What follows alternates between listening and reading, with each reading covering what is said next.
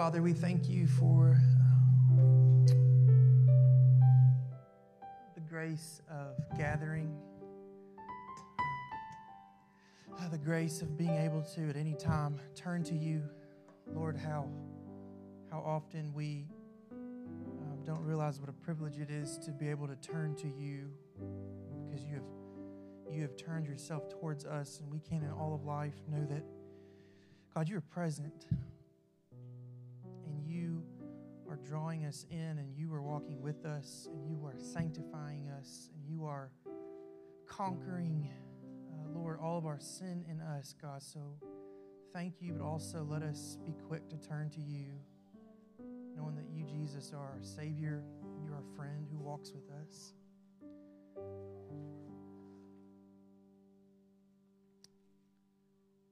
Lord, we just want to bless your name and say thank you that you are who you are, and there's none like you. There's none like you in heaven or on earth or under the earth. You, oh God, in the end, all will see that you alone are God, and all will confess that Jesus is Lord. So we just confess it now and joyfully surrender now and just submit to your Spirit and to your word. Father, bless our financial giving. Let it be a joyful sacrifice of worship, Lord, to give and trust that you use what we give for your kingdom. And Lord, increase, we pray, our influence for your kingdom. Lord, use providence, God, to further your kingdom through our witness, through our resources. Lord, use us for your glory. We pray that in Christ's name. Amen.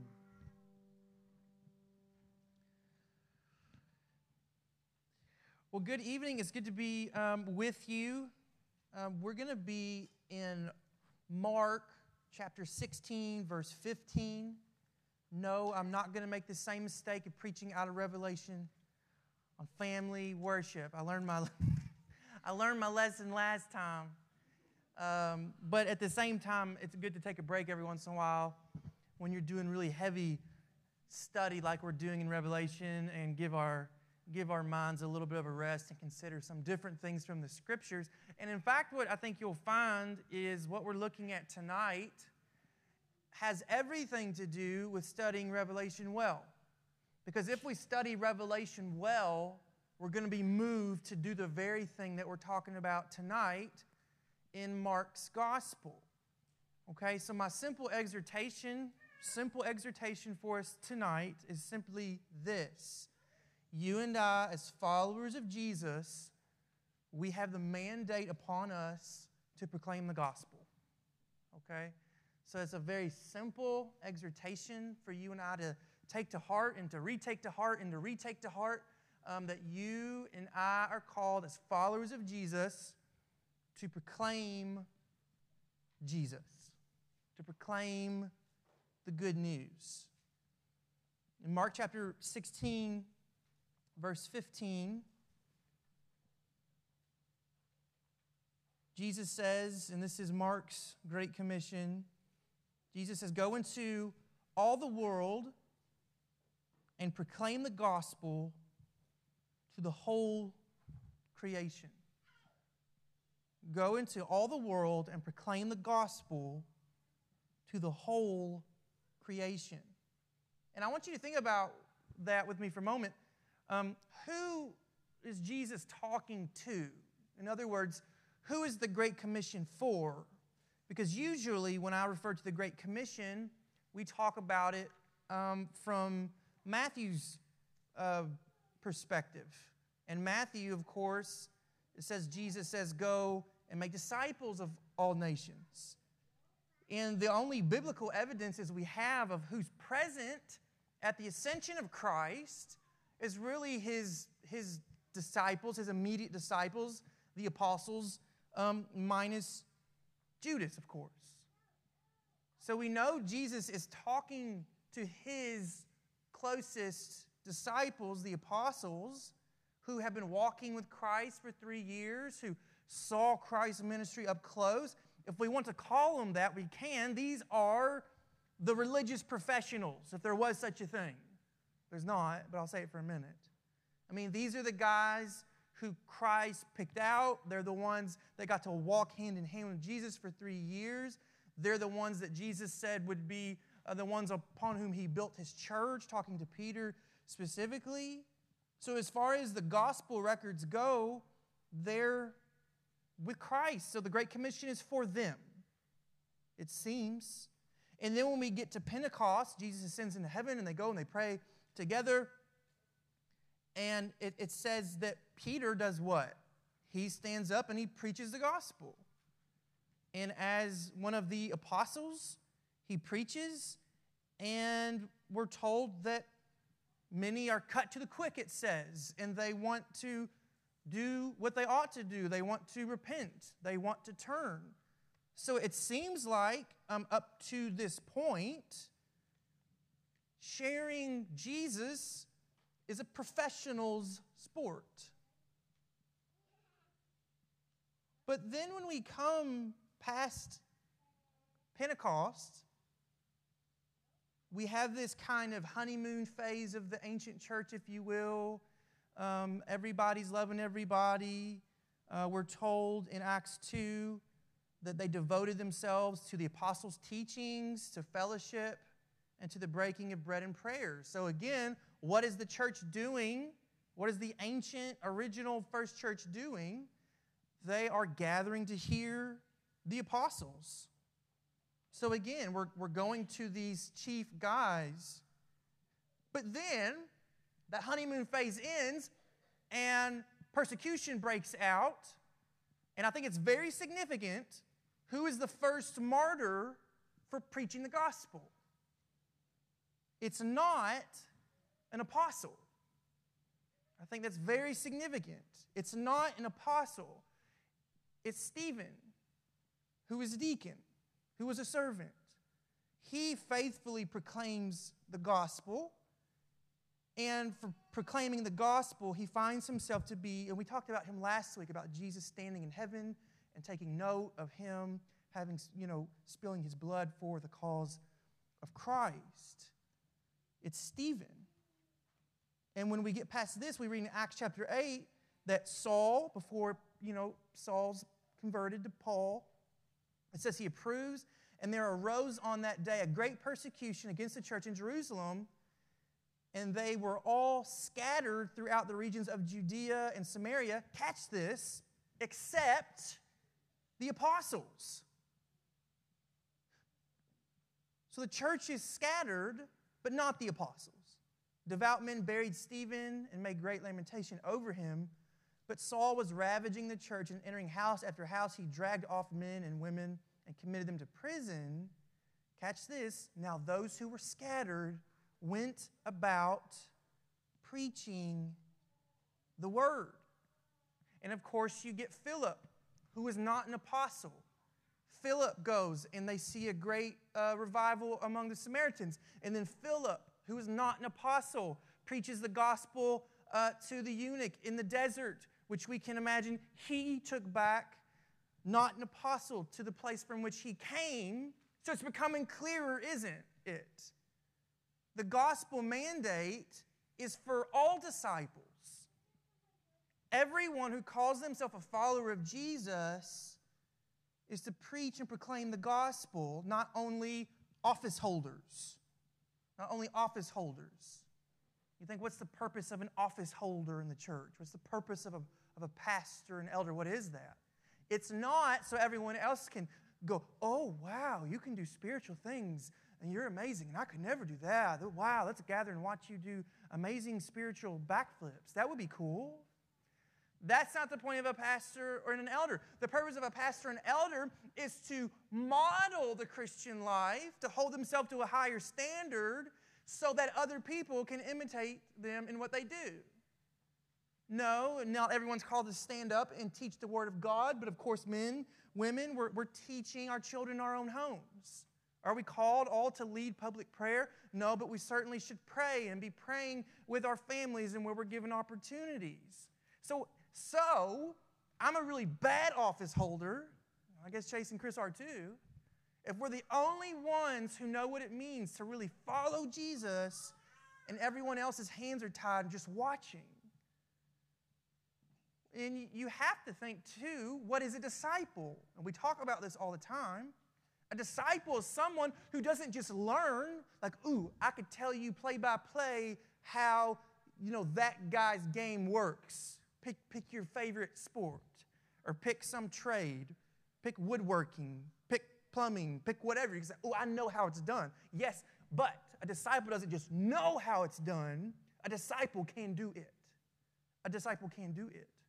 What does the Apostle Paul say in Corinthians chapter 11? He says, imitate me as I imitate Christ. That was not a special letter to apostles. The Apostle Paul was writing to all the churches.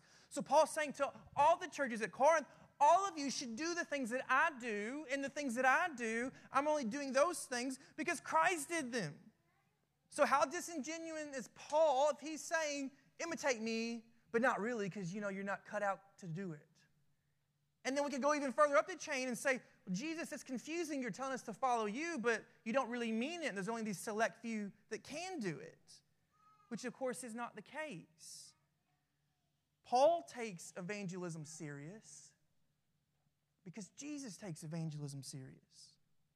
Luke chapter 4, it says, when it was day, Jesus departed and went into a desolate place, and the people sought him and came to him and would have kept him from leaving. But he said to them, I must preach the good news of the kingdom of God to the other towns as well, for I was sent for this purpose. For this purpose. So you see, this work of being a disciple is not a work of observing. There is some observing to learn, but ultimately the work of being a disciple is to imitate. It's to imitate, and it's to reproduce yourself in someone else. And friends, I say it, with sobriety and with just seriousness. We have, I think today in America, we have a lot of churches, but not a lot of disciples. We have a lot of people that gather together and want to carry that label Christian, and they're coming to church and they're doing these things. But friends, do we have people who are actually following Jesus? Are we disciples of Jesus? The Great Commission is for all of us. And until Christ returns, as we're studying about in Revelation, right, you and I are a scattered people, just like the ancient church. They were scattered throughout the known world to go and proclaim the gospel. You and I are scattered where we live to do what? Scatter seed. We're scattered people, scattering gospel seed wherever we go. One of my favorite verses on this is in Peter, and this is, I know I float a few phrases, prayer dependence, word saturation, Christ in the community, and gospel proclamation. And this is a verse that hit me when I, came to Providence. Peter says, you're a chosen race, a royal priesthood, a holy nation, a people for his own possession, that you may proclaim the excellencies of him who called you out of darkness into his marvelous light. You and I are called to proclaim the excellencies of Christ. That's what you and I are called to do. And I deeply desire that in my own heart. I deeply desire that for you in your own heart. And I deeply desire that it be a part of our DNA as a church, because it's what real, healthy, biblical churches full of disciples do. They proclaim Christ. So why do we do it? I just want to run through some reasons why we do it. We do it, and this first reason is enough, all right? We do it because God told us to do it. Big period at the end of that sentence. That's all the convincing you need about why you should be studying, discovering what it means to share Christ, because God Almighty said do it. And when God, the infinite God, says to finite creatures, you go do a thing, the only thing we should say is, I'm off to do it. That's the only thing that you and I should say.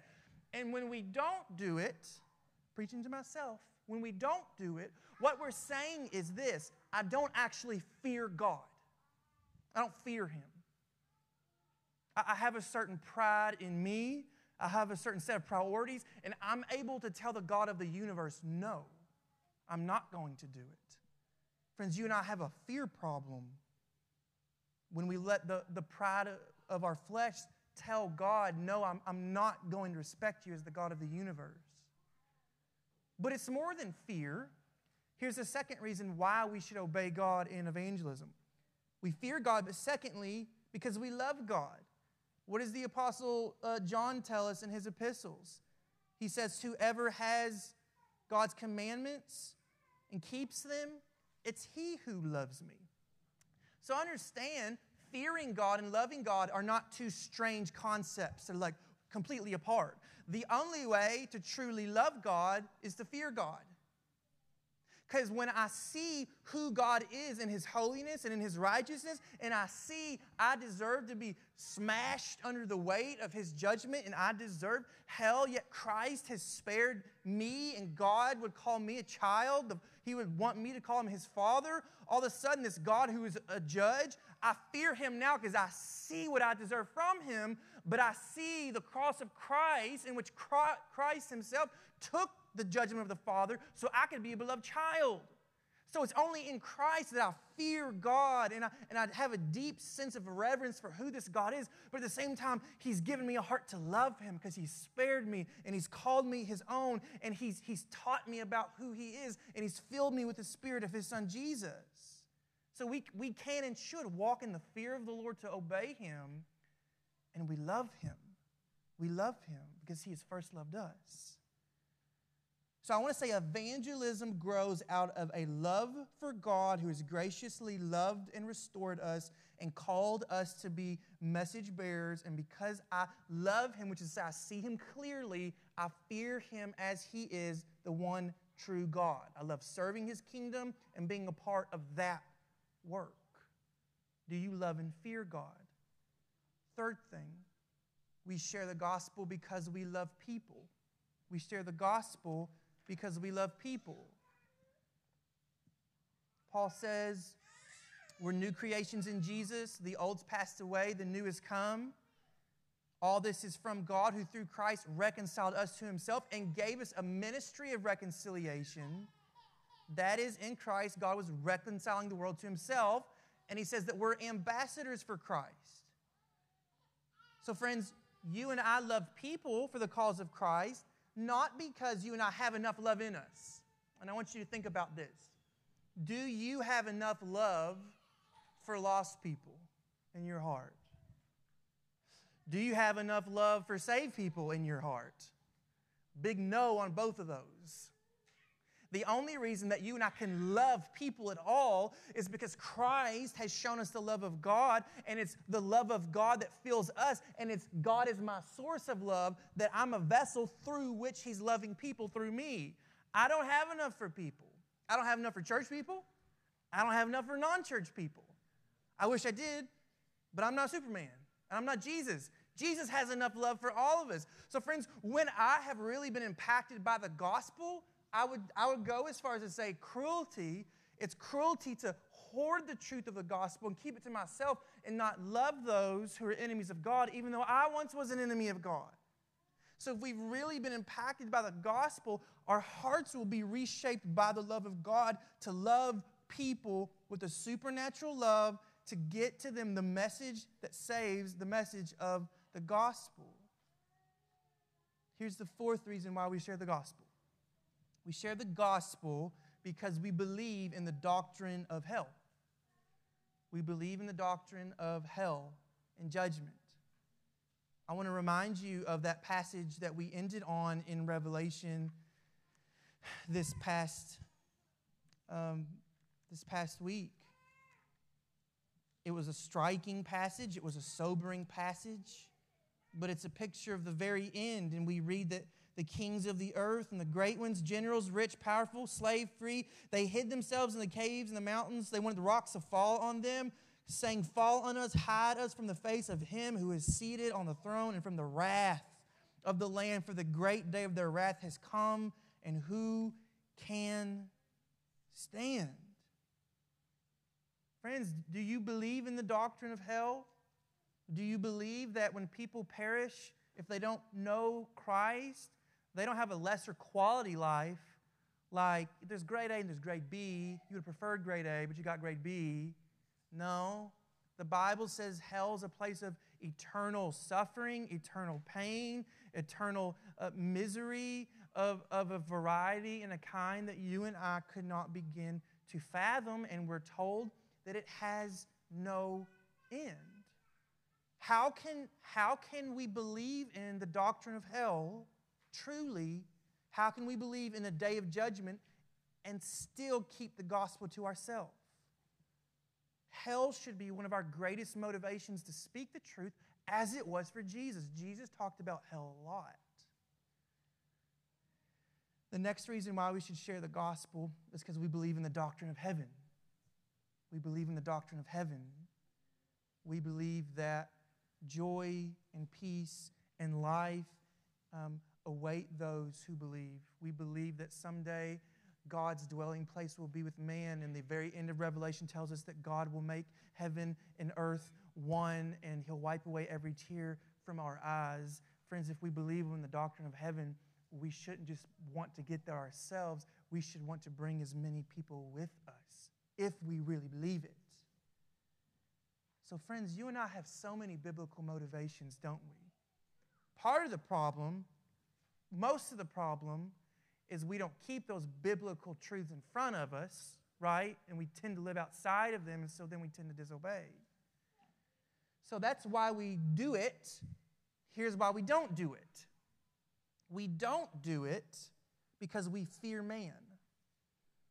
Jesus says, don't fear the one who can only, hurt the body. Fear the one that can throw body and soul into hell. There's this terrible, and I do mean terrible, toxic, poisonous sort of environment that you and I live in, and we just can't offend people anymore. You just don't want to be mislabeled. You just don't want to be thought of as poorly. You want to be liked. You don't want to be thought of as strange. You don't want to mess up other people's personal space and make them feel uncomfortable. You don't want to seem rude. And we go along with this secular mindset as if that's what's actually best for people. We don't want physical backlash, which we almost would never experience in our context. We don't want social backlash. But we have to be reminded of the Apostle Paul, who says, I am not ashamed of the gospel of Jesus, because Paul believed it was the power of God to save. How many times did Paul step on proverbial toes? How many times was Paul, socially cast out for what he believed? How many times was Paul physically bruised and beaten and killed even for what he believes? Friends, we've got to undo the narrative that the world has us so bought into and say, I'm not ashamed of the gospel, and I don't fear man, I fear God, and it's before God I will stand someday in judgment. It's the second reason I think we don't do it, is because I think we are royally selfish. I think as the church today in the West, we can buy into worldliness just as much as non-believers. We have time, and we've got energy, and we have our priorities, and we have our wants, and we are able to craft a life that's busy doing all the right things, all the good things. And hey, sure, work is good, and yes, we all need to rest, but we're able to so work our schedules that we're so busy that we just don't have time for the godly thing because we're so busy doing all the good things. And we stay so busy, we look back over our shoulder and we realize we've lived a life where we've never sacrificed for the cause of Christ. The call of the gospel, though, is what? It's a call to die to self. It's a call to be uncomfortable. It's a call to say no to my preferences. It's a call to say no, even a lot of times, to the good things in life so that the godly things don't get neglected. The next reason I think we don't share the gospel is because we forget the brevity of life, the shortness of life. James says life is like a mist. It's here and it's gone. I think we all live with that feeling of forever, certainly when you're younger. It's like, I'm just going to go on, and I'm just going to go on, I'm just going to go on, and it's just not true. It's not true. I was reading about some billionaire. He spends $2 million a year. He's got like these doctors that daily monitor his body. He does all these supplements, all these rigorous workouts, and he's trying to actually reverse aging in his own body. $2 million a year. We're so hungry to stay young and to live forever. But I think if you could have a conversation with Methuselah, who lived 969 years, I think he would say, where did that last century go? I think it wouldn't matter how long you live. It would just always feel like it's gone, because it's just a truth that life is a vapor. And I would encourage you, if you've never read through Ecclesiastes, read through Ecclesiastes, because and that book lives in my mind so much. He just has this gnawing, biting just reality that it doesn't matter the empire I build, it doesn't matter the stuff I get, it doesn't matter the things I enjoy. Everybody dies and somebody else inherits your stuff and you go away. It's just a gnawing, biting reality that you can't get away from. So friends, if we were wise, we would know that life is so short and only what's done for Christ will last, as the old saying goes. Here's the last reason I'm going to give you, I think, why we don't share the gospel. We believe the lie that there are more qualified people than us. We think we are the wrong personality. We're just the wrong type. And, we can't carry that load. I can't save people, right? Other people can do that, but I can't. That's not my thing. That's not my thing. Well, actually, bonus here, I think the last reason we don't is because we don't really believe the end of the Bible. That book of Revelation we're studying, I think it's like wonderful, wonderful fiction. But if we believe this stuff, we would open our mouths. So again, if we are disciples, we will obey, which means we will evangelize. We will find a way past all of our shortcomings, which are many, our flaws, which are many, all of our blockades and good reasons why we don't have the time, which are many, and all of our fears and hang-ups, which are many. But the question becomes this: are you and I allowed to cherry-pick Christianity? Are you and I allowed to cherry-pick Christianity and what Jesus tells us to do? That's the question. Let me promise you, if that's okay, evangelism is the first thing to go out the window because it asks so much of you. But no, I can't cherry-pick the gospel, because the gospel is that Christ, His blood covered my whole life that was unworthy, and I must give up my whole life and all my preferences and desires in exchange for His eternal life. Even though that is a great cause of suffering now, I will inherit eternal life and joy with Him in the age to come. I must, if I am to follow Christ, receive the whole Christ, the whole gospel, because that's the only one that there is. The gospel is this: the Son of God had a mission. His mission was to defang the serpent by defeating death and sin. He did that on the cross as the God-man. That was His identity. He calls all to repent, to believe upon Him as their salvation. He defeated death. He was raised from the grave. And He says He is Lord, and He tells us to go and tell people about Him, that He came once for mercy, but He will come a second time for judgment. That is our gospel mandate. No ifs, ands, or buts. No ifs, ands, or buts. Who do I share the gospel with? Everyone. Anyone. In Jesus' parable, they won't come to the king's feast, so He says, go out in the highways and the byways. It's pretty exhaustive. The highways is, I think, upstanding folk. Byways are not so upstanding folk. Go to everybody. That's what Jesus says to do. So, but that's too general, I think, of an answer for a sermon. So I think it starts with you. The gospel is something you need to preach to yourself daily. It's not for lost people only. I need to hear the gospel because I'm a sinner And I need to be reminded of the grace of God that saves me. My family needs to hear the gospel. And if I, as a father, am not talking about the gospel and, different things in life, just how the gospel speaks into the human dilemma with my children, or certainly in disciplined situations, shame on me. Fellas, we've got to be speaking the gospel and the goodness of Jesus to our wives and to our children all the time. You have rhythms of life. You've got coworkers, and you have neighbors, and you have extended family you see at Easter and Christmas and Thanksgiving. And I bet that, like me, you got a lot of lost neighbors and coworkers and extended family. Well, I don't have a lot of lost coworkers. They'll kind of be you, so I hope you're not lost, whatever. But you know what I'm saying? Out in the world, we encounter folks who simply don't know Christ. And I think that's the beauty of community.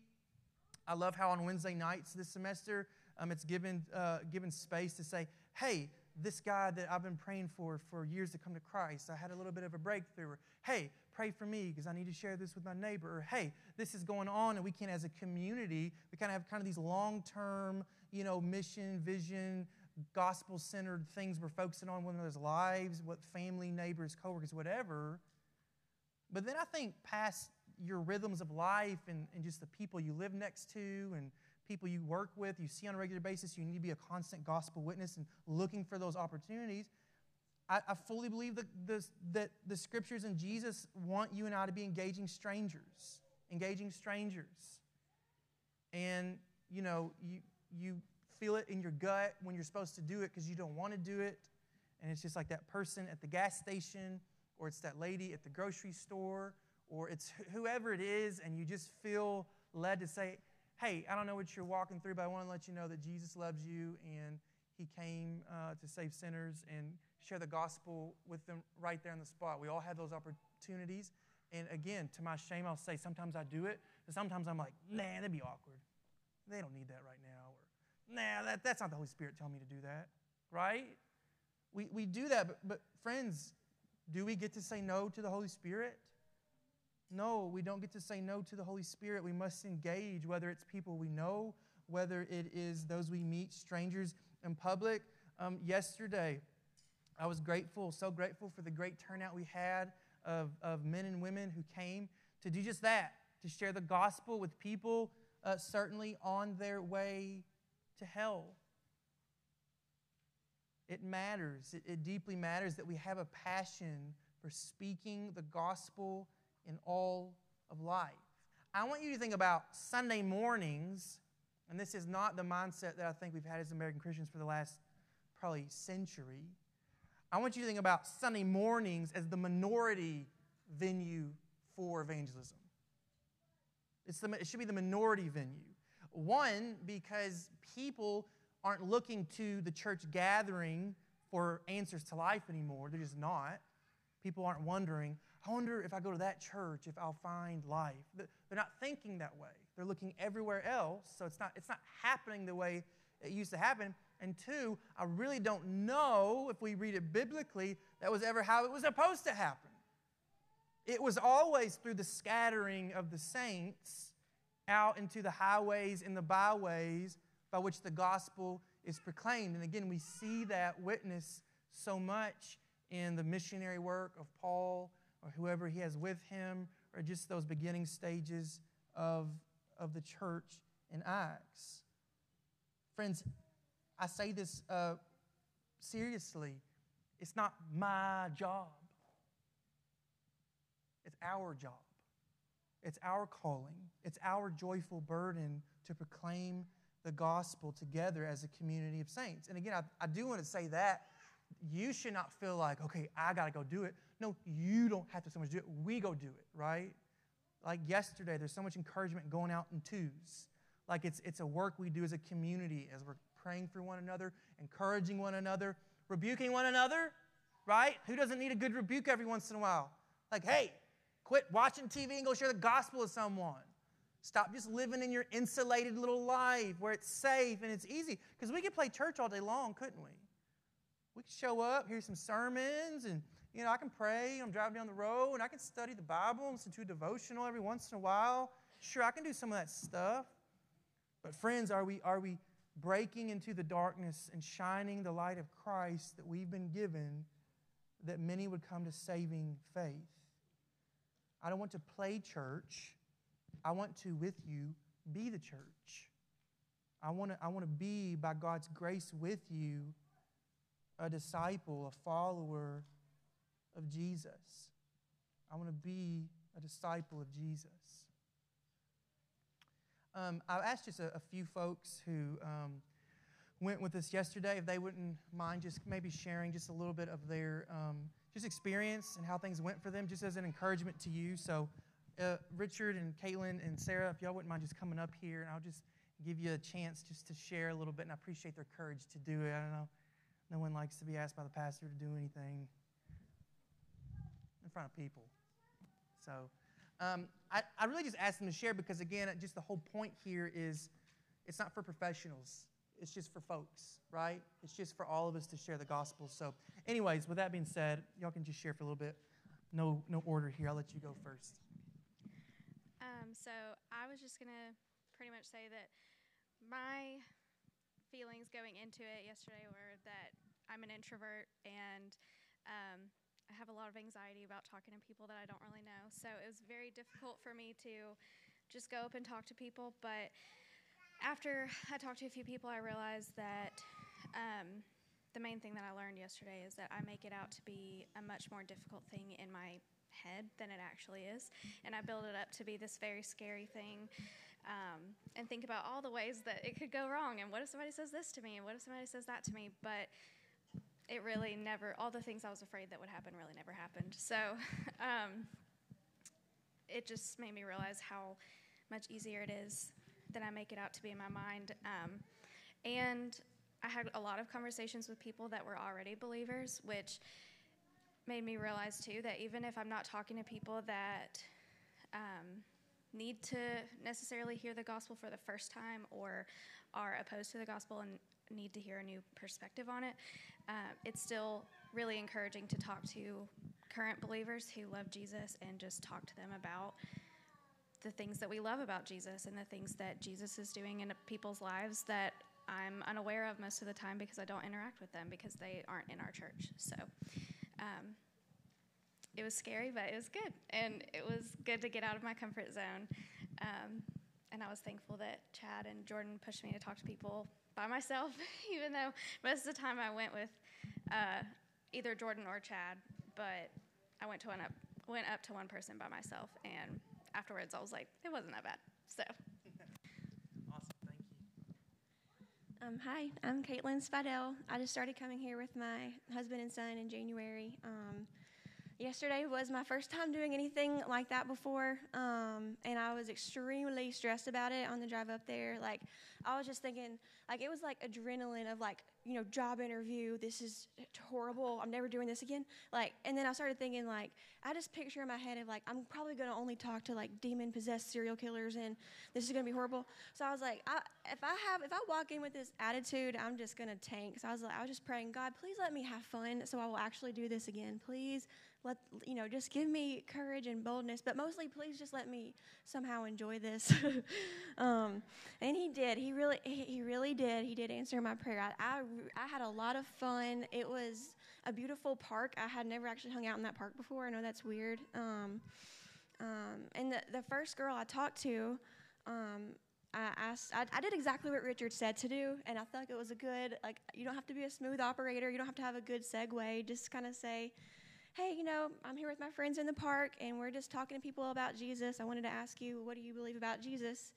And the first girl I talked to said, I don't believe anything about Jesus. And I was like, well, that was the best answer, because now I can tell what I believe about Jesus. So, and I asked her, and she listened to me, even though her son was trying to jump in the pond with the fish. But she really did hear me out, and I got to, invite her, and that was good. The next people were like two moms with strollers. So I was like, I'm going to talk with them.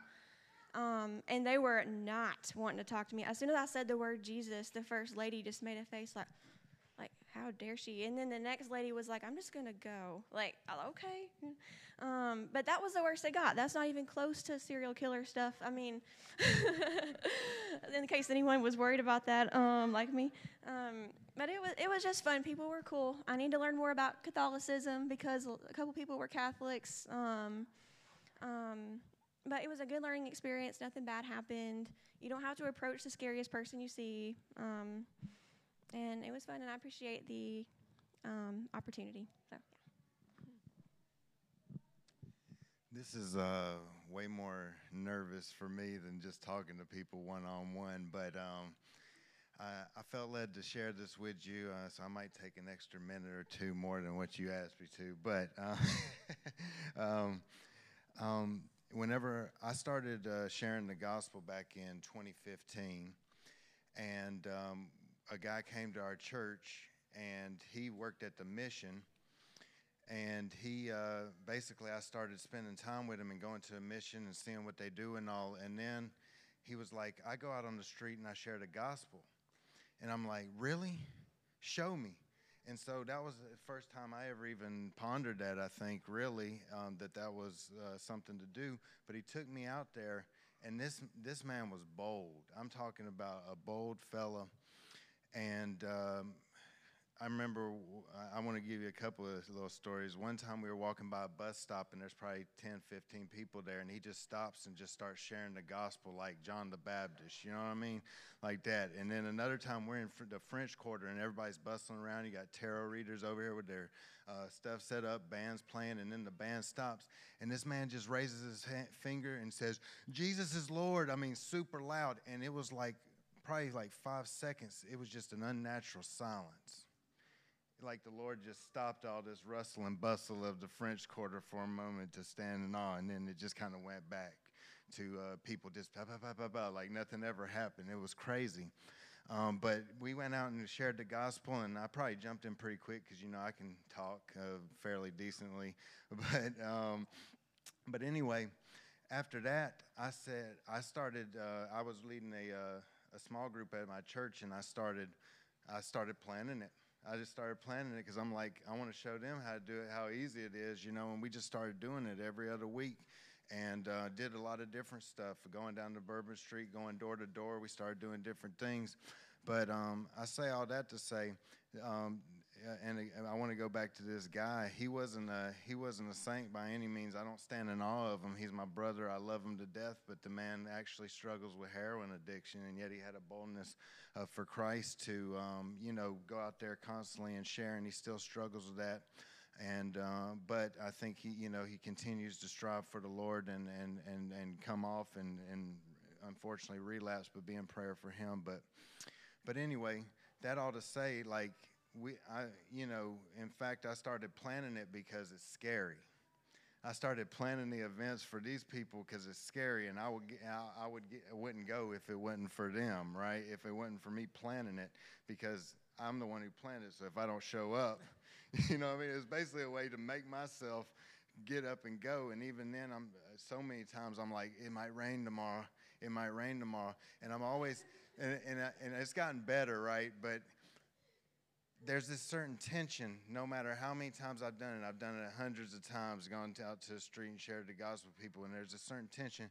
And then all of a sudden, I get this one conversation or these two conversations, and there's this feeling like you can't get from anything else in the world. You know, it's like, and I don't go out there because of the feeling. In fact, I try and run because I'm nervous about it. But man, it's a certain feeling that I never felt from anything else than sharing the gospel. In the past couple of weeks, the past 2 times we went out since we started back, we ended up, a lot of people are a little bit more standoffish, and most of the folks, it would be like half the people were either said they were saved, and I think genuinely probably half of those people were actually saved, and the other ones weren't. And then other people, there was just this kind of pushback, like, no, I'm good, or just like you couldn't really get into a groove. And we had a few conversations that were short, and I don't want to discount them, where I might have had a 40-second gospel presentation or encouraged somebody to get back into church or things like that. But I was like, man, I just can't have this conversation. I want to share the gospel for real, or have a conversation back and forth about why this person's an atheist and how maybe I can convince them a little bit and then share the gospel. I want this. And so me and Cameron was out yesterday, and we was out there for probably, it was 1:22, and we're supposed to be going back to our rally point at 1:30. And I'm like, we're going to go find one more person. I'm going to get one more shot. And so we went around, and we ended up on the bridge, and there was just 2 teenagers there. And as I was on this bridge, it just made me think about the time they were casting for the fish, and Jesus said, cast to the other side. Like, I didn't give up. I just said, I'm going to go find one more person, even though I could have just said, it's only 8 minutes, and it's going to take me 8 minutes to walk back to our rally point. But we went over there, and I said, hey there, normally started the conversation. And they were really not super, into it necessarily, but I started asking them some questions, and as I presented the gospel to them, I was asking questions in between, some real practical questions, like if you had somebody you loved that got shot, everybody wants God to be a merciful God, right? But if you had a family member who was shot and he walked into the court and the judge said, hey, you're good, I'm going to have mercy on you, you wouldn't like that, would you? And so that was one example I gave that really stuck home to these teenagers that really got their ears perking.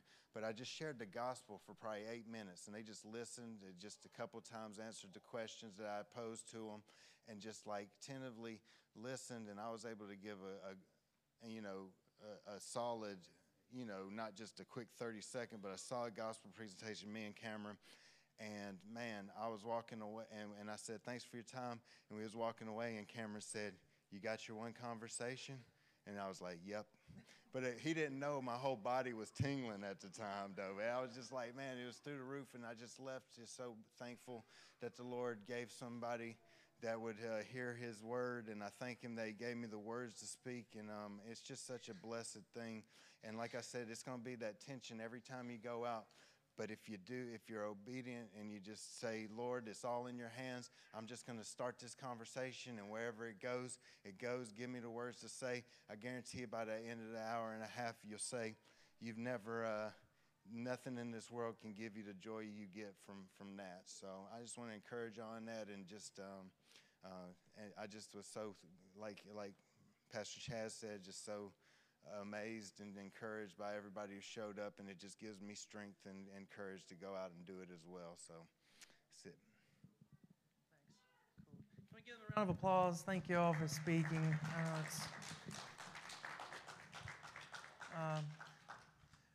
Thank you all so much. And again, I just wanted to see, those are faces, those are just normal people doing supernatural things because Jesus has asked them to, and they responded in obedience in the power of the Spirit. So thank you, ladies. Thank you, Richard, for sharing. That's super, super encouraging. I know it's getting late, and we could talk about this from a lot of different angles, but I just kind of wanted to end on this. As we hear that, we go, okay, that's scary. I see everybody else is scared too. It's not weird. There's no professionals, right? There's no religious professionals. But I need help, and I want to get better at it. Richard's going to have just an organized time, at least once a quarter, we're thinking about, where we'll meet on a Sunday after, and maybe we'll do different things about, well, what if I encounter this situation, or how do I answer this kind of question, or even I think a lot of us maybe need to practice in, like, what does it look like to even just do a gospel presentation and share. And I know Sue Ann's had a lot of experience doing that overseas, and it's really not too different from what we do in the States, just being able to share your own story and share, how the gospel's impacted you. So we want to keep equipping and training and just keep it hot and alive in our culture. One more thing I just want to kind of throw at you to do is I've bought a number of tracts, and I probably don't even like the word tracts. I grew up going to a small Christian school, and like you go to, Frisch's Big Boy. I don't know if you know what that is. It's like a diner kind of restaurant. They don't have them down here. But there'd be like a tract on the table and be like, you're going to hell with like a devil pointing at you. And that was a tract. That's not what this is. Let's use the word like brochure or pamphlet. Do all roads lead to God? How can I trust the Bible? They're just informational things. So they're not to be used instead of sharing the gospel. They're supplemental to sharing the gospel. So again, the lady at the gas station or whatever, you don't have time to talk to her forever, but you let her know you love her. You let her know, about Jesus. And hey, if you would be interested, here's a little booklet, brochure, pamphlet about who Jesus is. Can I ask you just to read this? And hey, our church, thank you to Kate for labeling all these. Our address, our website is on the back if they want to know more. So I would encourage you, grab a couple of these each Sunday and make it a rhythm of life to just, again, not like slide this somewhere and run away, but if you engage with someone, just say, hey, this is who Jesus is. I'd love to just give you this little brochure, pamphlet. You pick your synonym about how you can just learn more about who Jesus is and just kind of do that as a rhythm of life. I think when you keep these on you, it kind of reminds you as well to be faithful to do that, as you go, not just when we get together at Big Spring Park. It can be both and. So these will be out there with some other ones we have. I would encourage you to take 2 or 3 and just challenge yourself to try it out this week with some of these new tracks that we have. Okay, so we'll stop there. Again, I love you guys. It's exciting. In the words of Richard, tingling to share the gospel and do it in fellowship with brothers and sisters in Christ. So by God's grace, let's continue to faithfully proclaim the gospel. Okay, it is a gospel mandate for us as we follow Christ together. So let's pray. Father, we thank you for this time where we can see so clearly from your word that you are our salvation, but you employ us to go about the work of sharing the news of that salvation. And God, you do your work through jars of clay like us. You fill us and you pour us out to expand your kingdom, Lord. So all of our fears and all the things that we're unsure about, God, you are faithful to use us, Lord. So just empower us for obedience, oh God. Empower us for obedience, for selflessness, for a great love for the gospel, a great love for the lost, a great joy and desire to reach heaven with many who have heard from our gospel witness, Lord. So that's our prayer, and only you can do that. This morning or evening, we're going to take communion together.